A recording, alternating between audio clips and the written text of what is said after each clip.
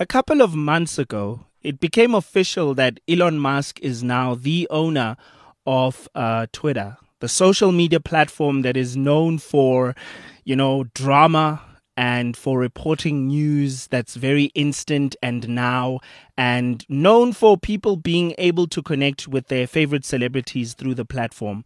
Now, the thing that's really, really been a concern for me ever since is the fact that I don't see, and no one seems to be seeing the plan that Elon Musk had, the master plan that Elon Musk had to improve Twitter and make it profitable. And more importantly, just make it a good experience for everyone on it. It doesn't seem like he had a plan because there's nothing that seems to be changing for the better. We went from Elon Musk joining the company, firing people, starting this new subscription service of Twitter Blue that no one really enjoyed and led to a lot of organizations and companies having their identity basically being stolen on the platform and commenting and tweeting as though they were that person or company. And that was obviously very bad. And a lot of investors left and a lot of advertisers left. So now we're at this point where I'm convinced personally, from what I'm seeing online and from some of the research that I've been doing, I'm convinced that Elon Musk does not have a plan.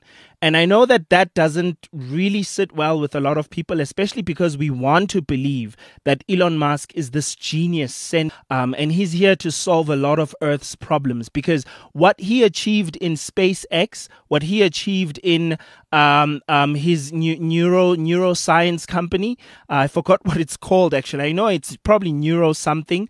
What he achieved with Tesla, SpaceX, that company, and many other projects that he's part of. I mean, he's also one of the founders of OpenAI, which I wasn't surprised at all because he's always expressed his concern about artificial intelligence and how it might impact and influence the rest of society.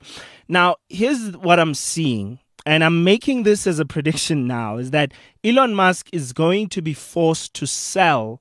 He's going to be forced to sell Twitter. And he's going to do that at a very big loss.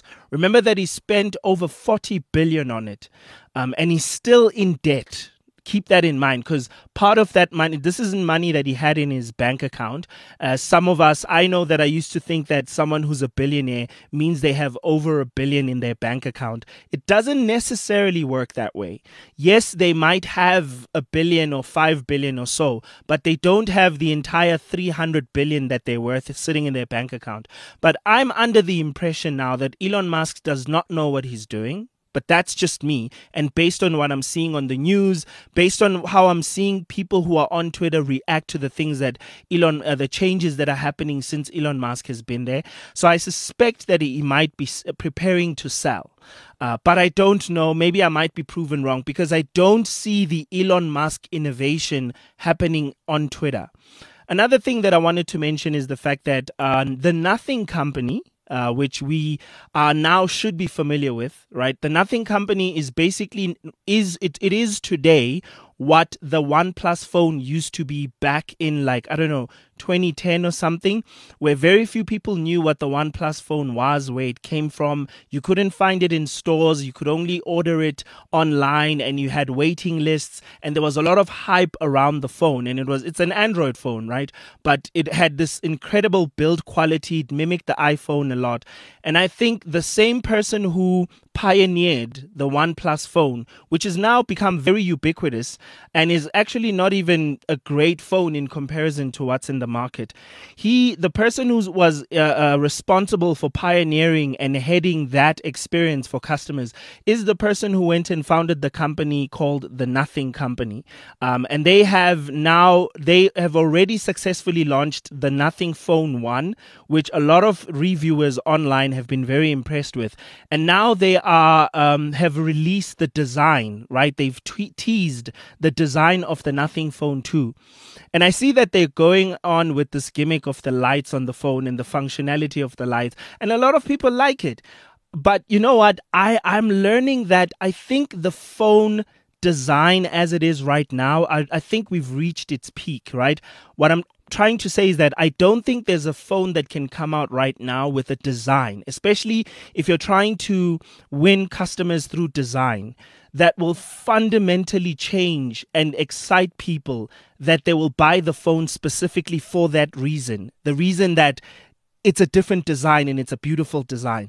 I think the one place to win customers these days, in the cell phone market or the smartphone market, is through software and ecosystem, which Apple is leading in, followed by Samsung and then Google Pixel still building theirs. And then you have not OnePlus, Xiaomi doing a very good job at building an ecosystem as well. But now the thing I'm wondering is this, right? I think the guy's name is something Pei. I'll remember his name. I remember his name. The person who is pioneering this, I think the OnePlus, that is, and now about to launch the OnePlus Phone 2. I'm very excited about it. I love competition in the market, but I feel like the Android market has too much competition, way too much competition. And as I've mentioned before with Samsung as well, first of all, Google Pixel is rumored to be soon this year launching their foldable phone.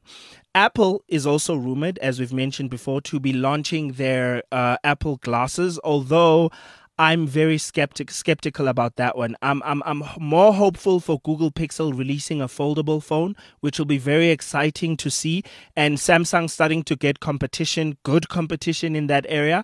I'm very excited to see. I don't think Apple is really looking to dominate that space at all, actually, for now. But I'm very, very excited when I see competition enter the space, especially from vastly different companies. But yeah, I think we're going to leave it there for today or tonight. Think about it, and I'm wondering what's going to happen, particularly with Twitter, considering that it's part of so many people's lives. I'm wondering what's going to happen if Twitter crumbles. I doubt it will. If it ever came close to, I think it'll be bought before it ever gets to that point. There are many companies that definitely would know what they're doing. And I think the best decision now for Elon Musk is to just get a CEO that knows what they're doing and knows to give the developers some room to do their jobs. But otherwise, what are your thoughts on this issue? For me, I'm not hopeful about Twitter. I'm very hopeful about the cell phone market. And I don't know about smart glasses, but the idea of them does excite me, right? Being able to wear glasses, to be able to view content on these smart, slick glasses while I'm riding on a bus instead of holding my phone up, or being able to see my Google navigation right there. It's incredible, honestly speaking.